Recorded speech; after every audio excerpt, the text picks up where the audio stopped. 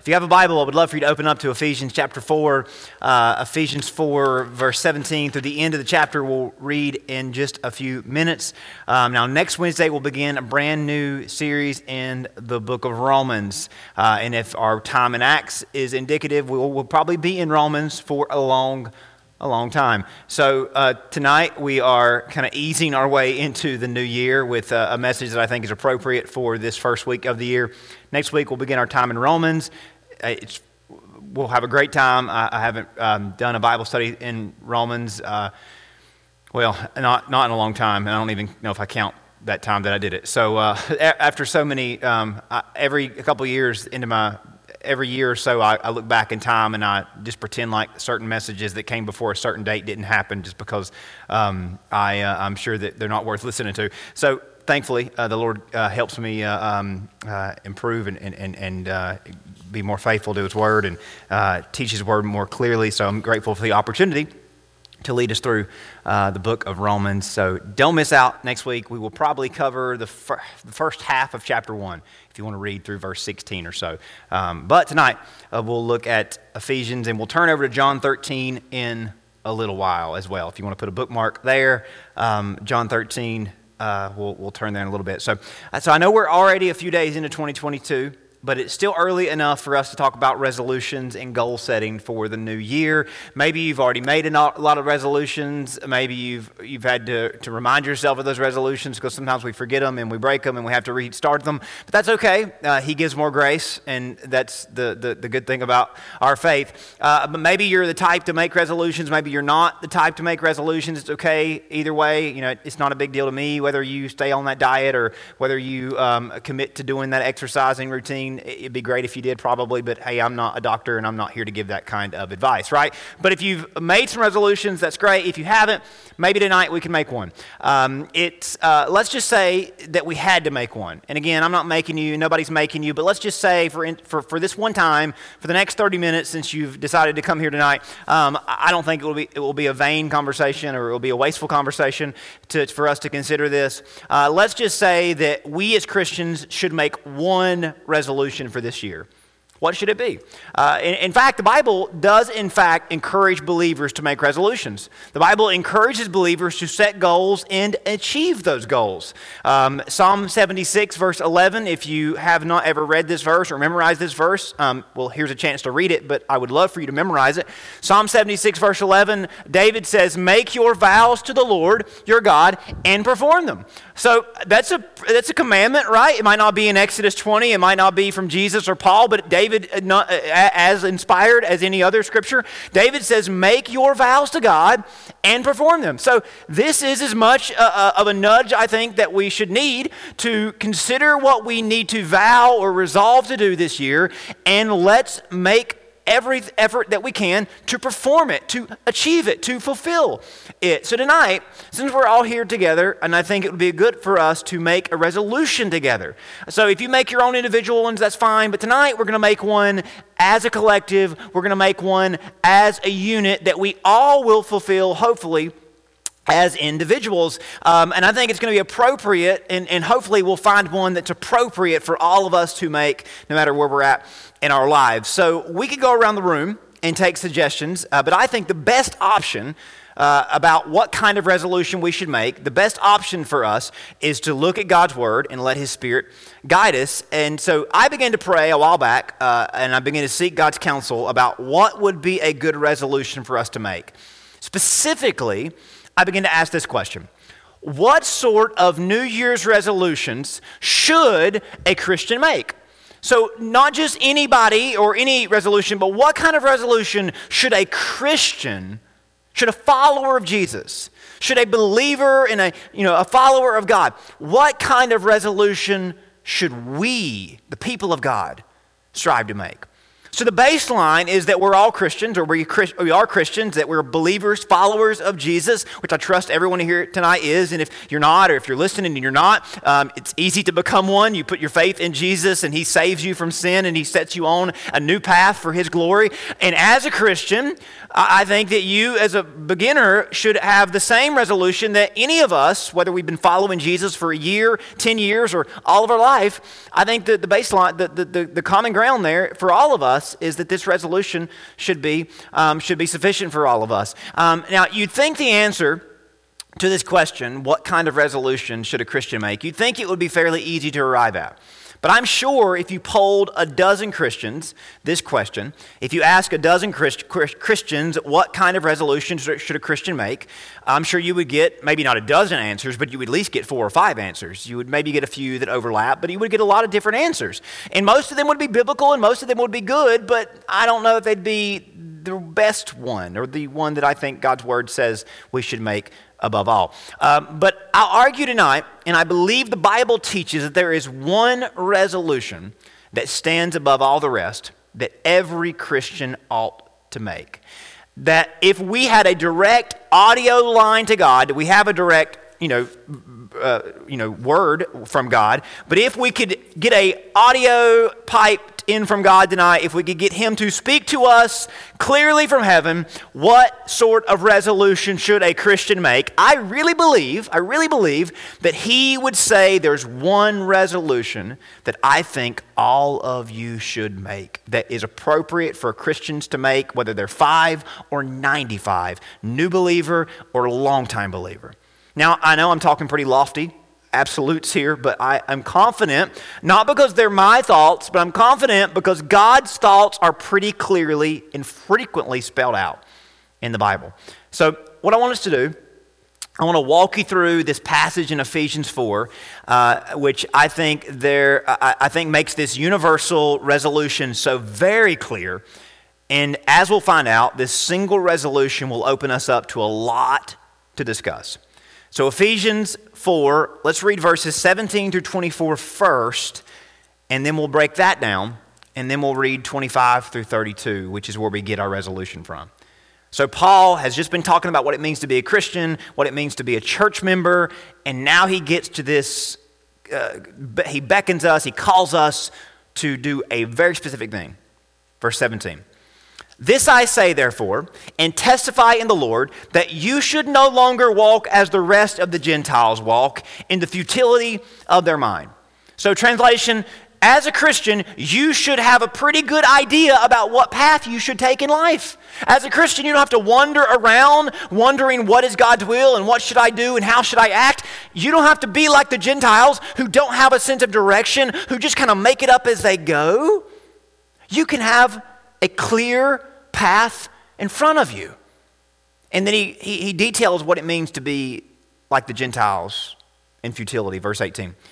Having their understanding darkened, being alienated from the life of God because of the ignorance that is in them, because of the blindness of their heart, who being past having given themselves over to lewdness, the work of uncleanness with greediness, but you have not so learned in Christ. So what does he say in there? That you don't have to be directionalists like the Gentiles who, because of their darkened mind, because of their separation from God, and he's talking about Gentiles because these were people that were completely separate from the Jewish religion, no understanding of God, no Bible to fall back on, no direction from the faith. He says these pagans, these non-believers, these Gentiles as they were, they were alienated from God, they were blinded at heart, they had their minds darkened, they were given over to lewdness, uncleanness, and greediness. And that's not just certain people in certain parts of the world. That's all of us as sinners. That's all of us apart from Jesus. He says, but we're not like this anymore. You have not learned this in Christ. Verse 21. If indeed you have heard him and have been taught by him as the truth is in Jesus. So if you're a Christian, you've heard the gospel, you've followed Jesus, you have put off concerning your former conduct, the old man or the old person, the old man which grows corrupt according to the deceitful lust. So you're no longer bound by that selfish, lustful nature that you had as a sinner, as a non-believer. You have put off the old person in verse 23, and you have been renewed in the spirit of your mind. That God has given you his Holy Spirit, and his Holy Spirit gives you a fresh mind and a sense of direction. Now, if this has piqued your interest, I hope it has, because maybe you're a Christian who you genuinely love Jesus and you want to follow God, but you would confess and say, Justin, I don't know how to answer this question. I don't know what I should resolve to do as a Christian above everything else. I don't know what should be my one goal. And if that's you tonight, and it's okay if it is, if that's you, the good news is you don't have to stay in that place. The good news is God is going to give us a clear path and a clear sense of direction. Verse 24, that you put on the new man, the new person, the new species, Christian, which is bigger than your past, bigger than the identity the world's given you. The new person, which was created according to God in true righteousness and holiness. So are we on the same page? Paul's talked about where we were out of Christ. Now that we're in Christ, here is what should be our shared passion that will cause us to be like God with his righteousness and his holiness. Is that clear? Verse 24, that we might put on the new man created after God's image with true righteousness and true holiness. So if you want to live a truly righteous and holy life, Paul's about to tell us how we can do that. And I would argue that you could take this next passage and you could overlay this passage, you could lay this passage on top of every other New Testament teaching, and it would summarize much of what is explained on every other page. I know that's a big statement, but Paul been pretty clear and pretty concrete here that I'm going to show you what it means to be new, what it means to follow Jesus, and what it means to be on his path. So, verse 25, we find this shared resolution. Therefore, putting away lying. Now, he's not just talking about specifically lying to people, which is, you should, of course, put that away. But he's saying you're no longer betraying your identity as a Christian. You're no longer betraying, as a new believer, as a new creation, as a follower of God. To live any other way is to betray who you are, is to lie about who you are, right? That if you're in Christ, you put off the old, you put on the new. So as a Christian, you should not continue to do things that are not becoming for a Christian or live a lifestyle that isn't becoming of a Christian. That betrays your identity. And it's lying about who you are.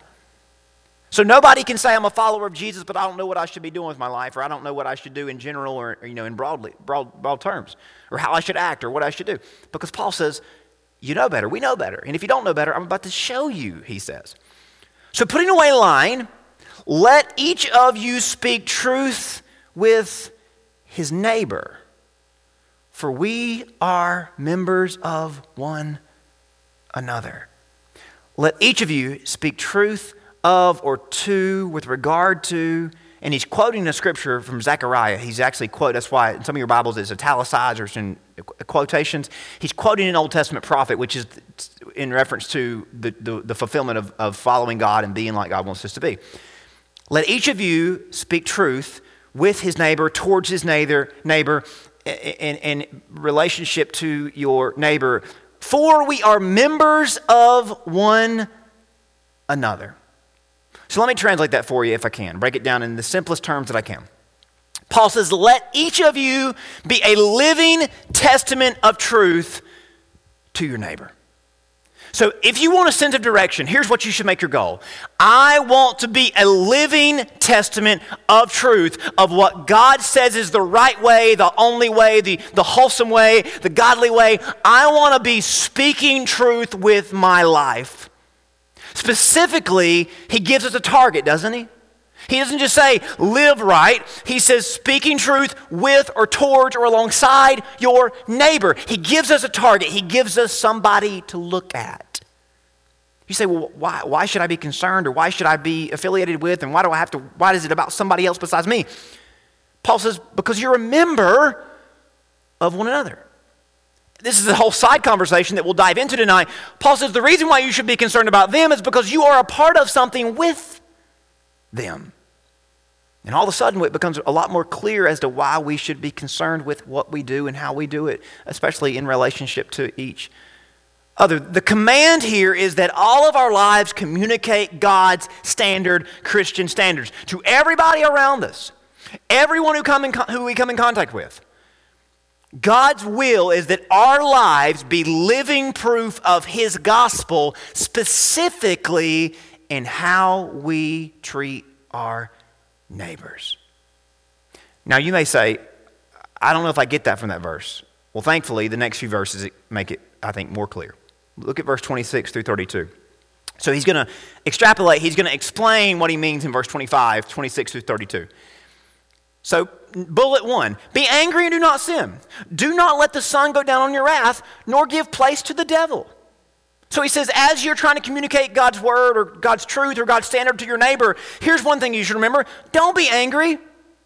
And don't let your anger fester so that you would sin as an extension of it. We've all been angry. We've also all been angry to the point that we've done something about it, haven't we? Paul says, no, you can't do that as a Christian. 28. Let him who stole steal no longer, but rather let him labor working his hands with what is good, that he may have something to give him who has a need. He says now that the way of the world is that you take what you can get, and if it's not yours, you find a way to make it yours. But he says the Christian way is not only to work for yourself and earn your own living, but it's also to do it in such a way that you might have the opportunity to do good to those around you that you otherwise might have took from or ignored.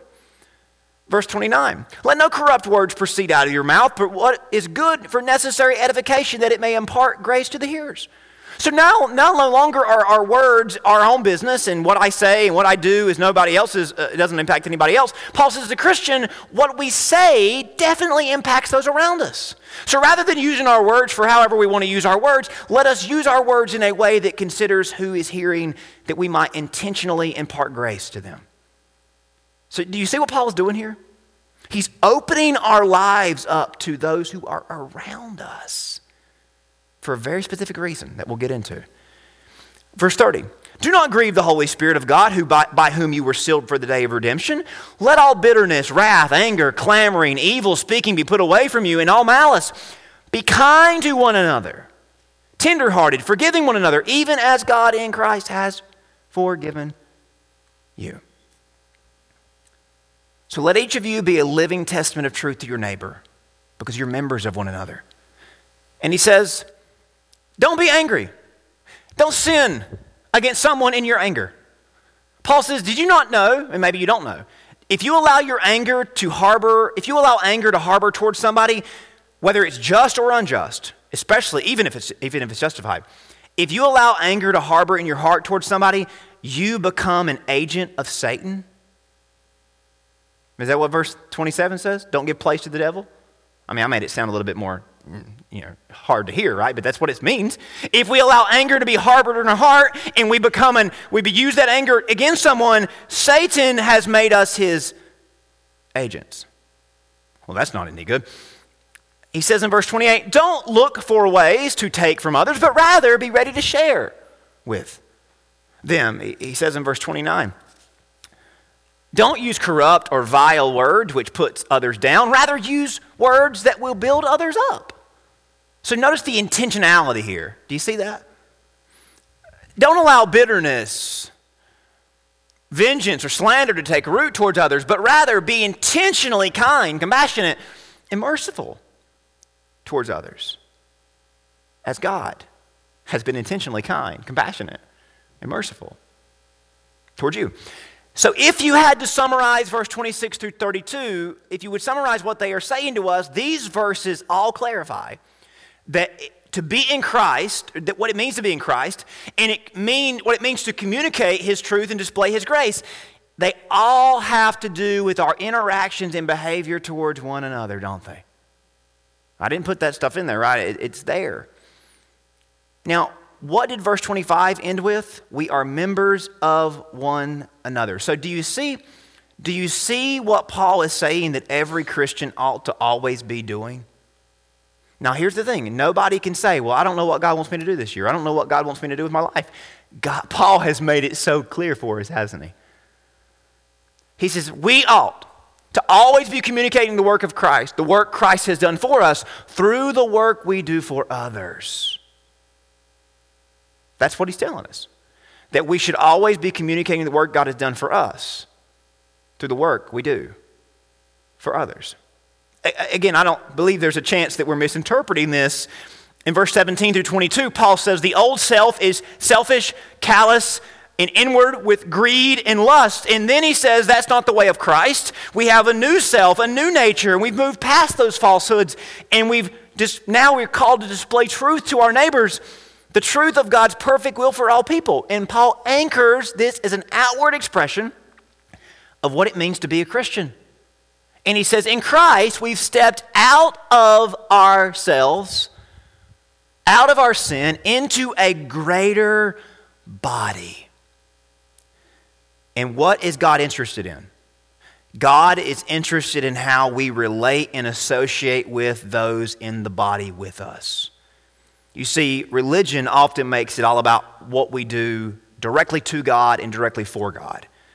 But what Christianity does is it breaks down that fogginess and says, God is interested in what you do to others and how you do things in regards to others, because that is a direct reflection of what you think about God and actually an extension of what you're doing for God. The New Testament message is clear. Our behavior towards others is the true litmus test of our beliefs in God. That is the New Testament message. Don't tell me what you believe. Show me through your behavior, because your behavior will echo what you believe. Now, should you make much about what you believe? Of course you should. But if there is a disconnect between belief and behavior, then the beliefs are not that strong. Are they? That's the New Testament message. And of course, this is the message that Jesus himself put on display. He told a parable about what life was like in the kingdom of God. He talked about how there were some at the judgment day that did all this sort of stuff out of kindness for those that were without, and those that were in need, and those that were in prison, or those that were hungry, or those that were in some way of suffering. And Jesus said, the master will say on the day of judgment, the king will say, I say to you, as you did to the least of these my brothers, you did to me. So what is the litmus test for judgment? That our response to others displays our belief in God. And likewise, at the end of that parable, he says, inasmuch as you have not done to one of these, you did not do to me. So here it is stated clearly, we are members of one another. That's what verse 25 says. So therefore, as members of one another, do not be angry towards one another. Do not steal from one another. Do not speak cruelly or distastefully towards one another. Do not take advantage of one another. Do not mistreat one another. Do not hurt one another. Do you hear a common phrase there? Because you are members of one another. And if members of one another, you are members of the body of Christ. So, treat one another as Christ has treated you. Which verse 32 succinctly states. So, need we look any farther for what every Christian ought to make as their New Year's resolution? If we could ask God, what should our resolution be that we might honor you the most? God would say what this passage clearly says. Treat one another like Christ has treated you. There are no asterisks. There are no excuses. There are no exceptions. The night before Jesus died, we're all familiar with the scene in the upper room, aren't we? How Jesus prepared his disciples for a world without him. And if you flip over to John 13, I want to show you a glimpse in closing of a super powerful demonstration that we've looked at before, but that punctuates this statement. Treat one another like Christ has treated you. God, what is my resolution? What should my resolution be this year? That I treat one another like Christ has treated me. And there are no escape from that. There are no exit ramps from that. Well, if they do something to me, then I guess I'm out, or I don't have to, I'm not obligated to. We are to treat one another like Christ has treated us. There are no excuses. That's the Christian resolution. Again, we don't have to make this our resolution, but the New Testament makes it very difficult for us not to. John 13, 1 through 5. Now, again, you've heard this before, but hear it once again. Now, therefore, before the feast of the Passover, when Jesus knew the hour had come that he would depart from this world to the Father, having loved his own who were in the world, he loved them to the end. And you could also translate that, he began to show them the full measure of his love. The supper was ended. The devil had already put in the heart of Judas Iscariot to betray him, Simon's son, to betray him. Jesus, knowing the Father had given all things into his hands and that he was come from God and was going back to God, he realizes, I am large and in charge. I'm the most powerful person in the room, the most powerful person on earth. I come from God. I'm going to God. These people, they don't know who I am. They don't realize it. I could snap my fingers and do away with them. I probably should. He rose from supper and laid aside his garments and took a towel and girded himself. And after that, he poured water in a basin and began to wash the disciples' feet and wipe them with the towel which was wrapped around his waist, or which with he was girded. So if you want something to follow this year, these are the verses to follow. Jesus, knowing he was the greatest guy, powerful guy in the room. He had all the reasons to do whatever he wanted to do in a room full of people that would betray him and deny him and forsake him. He gets up from the table. He takes out off his outer garments. He wraps himself with a servant's towel. He removes his glory, clothes himself in humility or with humility. He debases himself, humiliates himself by washing their feet. And down in verse 12, he explains himself as if we needed him to, and they needed him to, so we probably need him to.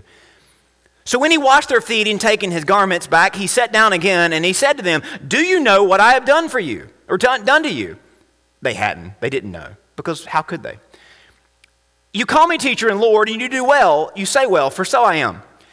If then your Lord and teacher have washed your feet, you also ought to wash one another's feet.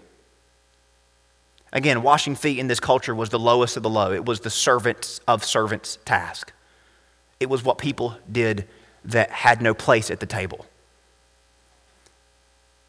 If then I, your Lord, have washed your feet, you ought to also wash one another's feet. For I have given you an example that you should do as I have done to you. Most assuredly I say to you, a servant is not greater than his master, nor is he who sent greater than he who sent him. If you know these things, blessed are you if you do them. A lot of Christians know about this passage, but very few Christians do anything with this passage, myself included. In this moment, Jesus defines Christianity. He defines the Christian lifestyle as a way of service towards one another. Doing unto others out of an overflow of Christ's unconditional sacrificial response to us, not our instinctual reaction to them. Do you see that? That the way of Christianity is doing unto others out of an overflow of what God has done to us, not how we feel about them.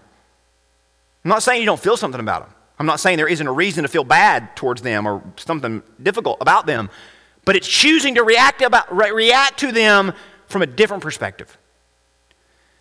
To simplify this even more, Jesus says our response toward everyone should be determined by his sacrificial act towards us, not our selfish reaction towards them. Do you see how much this will just tear down the walls that we have built around our life? See, we live in a reciprocal world. We live in a you do this, I'll do that. You've been that way, I'll be this way kind of world. That's what human nature is. Jesus says, I'm not saying that feeling's going to go away. I'm just saying I have given you a new perspective from which you should respond to everybody. Think about what Jesus did in this room. in a room full of sinners, users, deniers, betrayers, cowards, takers, thieves, adulterers, idolaters, and consumers. He gives them what they do not deserve and says to us, you do the same. So what does Jesus say that every Christian should make their resolution? What did Jesus say every Christian should make their lives about? Christians don't wait. Christians don't wait to give people what they deserve or earn. Christians give people exactly what they don't deserve and cannot earn. I thought the don't deserve part was hard. Then I wrote cannot earn, and I felt even worse. Christians give people exactly what they don't deserve. I mean, think about how responsive we are to people. And when somebody says, hey, why'd you say that? Why'd you do that? We would say, well, they deserved it. They earned it.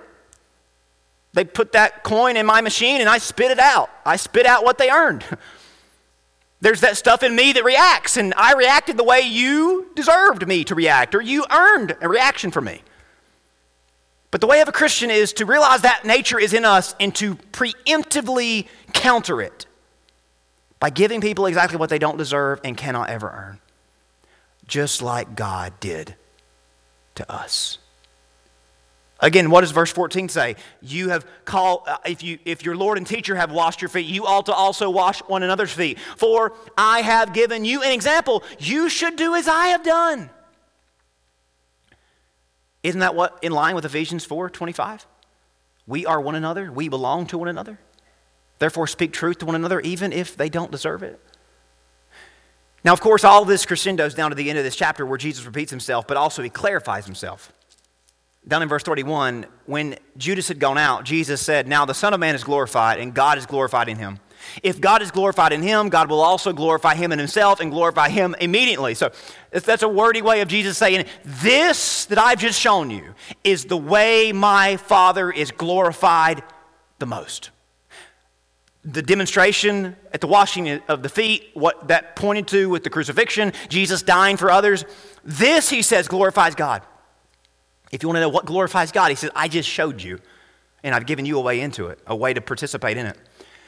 Little children, I shall not be with you any longer. You will seek me, and as I said to the Jews, where I'm going, you cannot come. So now I say to you. So here's what he's saying. Guys, I am not going to be in the world to do this for everybody personally and hands-on. I'm about to go to the cross and do it for everyone spiritually. But not everybody's going to be at the cross and see what happens. You are going to see it, and you are going to experience the repercussions of it, and you are going to show the world how they're included in this story. Does that make sense? I'm about to leave, so if you guys do what I've done, the rest of the world will still be able to see me and know me and feel me like you all have. A new commandment. Oh, another one? No, a new one. It replaces all the old ones. New, it's not the word next or neo. It's the word kanye, which means a brand new model, a brand new covenant, a brand new that encompasses every other one. A new commandment I give to you, that you love one another as I have loved you, that you also love one another. By this, come on, we've heard it enough at this point. We don't even need to look. By this, all will know that you are my disciples. If you love one another, if you have love for one another. So there's that phrase again, one another. This is a single word in Greek. It speaks to how we are all part of the same whole, which is why the New Testament's favorite way of addressing us isn't separate individuals, it's as members of the same body. We are members of one another. You see, the idea here is that it's not enough just to not hate somebody. It's not enough to have no opinions about somebody. Jesus says, if you're mine, if you're his, if you're mine, we know what it's like to be accepted apart from what we are seeking or what we deserve. Jesus says, if you're mine, you've been rescued and repurposed, and he commands us that we must love others as he has loved us. This shouldn't be unnatural or weird for us. This shouldn't be strange for us, because if we know Jesus, we know love. And if we know love, we can't help but want to show that same love. And if we claim we know Jesus, if somebody claims they know Jesus, but they don't know love, and if they claim they know Jesus, but they don't show love, then maybe they don't know Jesus. Again, those are not my words. That's what John said. John, who wrote the book of John, wrote this. Beloved, let us love one another, for love is from God, and whoever loves has been born of God and knows God. Anyone who does not love does not know God. But John, have you heard that guy preach? He's so powerful, but he's so unloving. And John would say, I don't care what he preaches or what he professes, he doesn't know God. John says it's conclusive. We love because he first loved us. So if you've been impacted by the love of God, you will love others. So again, Christians, we not only denounce hatred and denounce spitefulness and denounce bitterness, but Christians, we also must denounce indifference, carelessness. Does that make sense? Because if God's love has made a difference in our hearts, we cannot be indifferent towards the world, but we'll want to love and make a difference. Like God has made a difference in our lives. So that's why all over the New Testament, we see this phrase, one another, coupled with so many synonyms in ways that flesh out what it means to love one another. Over 100 times in the New Testament, Christians are commanded to love one another. And sometimes it's phrased alternatively. 16 times specifically it says love one another. But other times you see things like this. Honor others above yourself. Live in harmony with one another. Build up one another. Be like-minded towards one another. Accept one another. Admonish one another. Care for one another. Bear one another's burdens. Forgive one another. Be patient with one another. Submit to one another. Consider others better than yourselves. Look to the interest of one another. Bear with one another. Comfort one another. We also see things like exhort one another, stir up others to good works, show hospitality to one another, employ gifts to benefit one another. And we see these two a lot. Encourage one another, pray for one another. Think about the things that we can't do while striving to do these things. Whew, man. I mean, what can you not do while at the same time being encouraging to somebody and authentically praying for somebody? That suppresses some things in us, doesn't it? Suppresses some anger, suppresses some bitterness, suppresses the things that Ephesians was talking about. We also see that the New Testament commands us to not do a few things. Do not lie to one another. Do not judge one another. Do not bite and devour each other, or you'll be destroyed.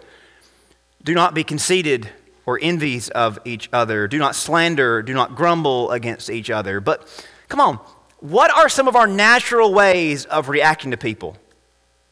The exact opposite of all those things, right? What's our nature? Well, if you don't mind me prodding, our nature is that we scrutinize, we pressure, we embarrass, we corner, we defeat, we shame, we exclude, we judge, we manipulate one another. Isn't that what we do? That's what we do. And we're pretty good at it, aren't we?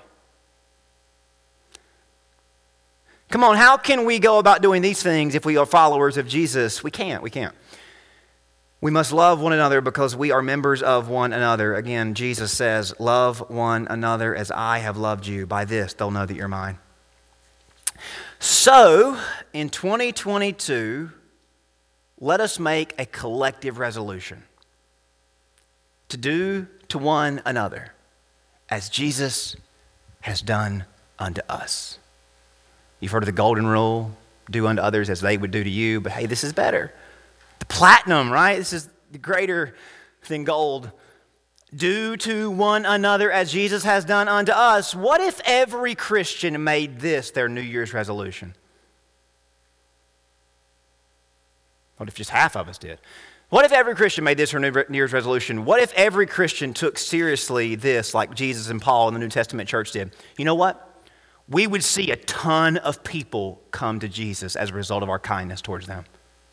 What if Christians were just irrationally, unexplainably loving towards people that they did not have to be loving towards. Oh, we would see people saved by the day, by hundreds a day in our community.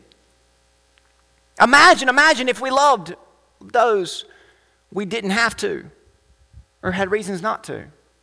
Just imagine a world where we love people that we don't have to, that we have reasons not to. We would see revival like never before. Revival is not waiting on churches to have powerful songs and powerful sermons. Revival is waiting on Christians to have powerful love for one another. God's work in us will be multiplied by the work he does through us, so we can practice doing this with our brothers and sisters in Christ, because if we can start here, we can go there, but if we can't start here, we won't go there. So can we start making a goal to love our brothers and sisters in Christ, and beyond that, loving everybody? You know, I preach this a couple times a year, but because even the most loving Christian still has that old nature that springs up and convinces us, you don't have to do that. Why would you do that? They don't deserve it. They didn't earn it. But we are members of each other. So let's not just tell the world about Jesus. We should tell the world about Jesus, but let's not just tell the world. Let's show the world by making the world feel his love through us. Make it a goal to show somebody the love of God that does not deserve it and did not earn it from you. And maybe that did the exact opposite of earning it and deserving it from you. You will be surprised at the change you will see in the world. Don't take it from me. Take it from you. Because how did you get saved? Because Jesus did for you.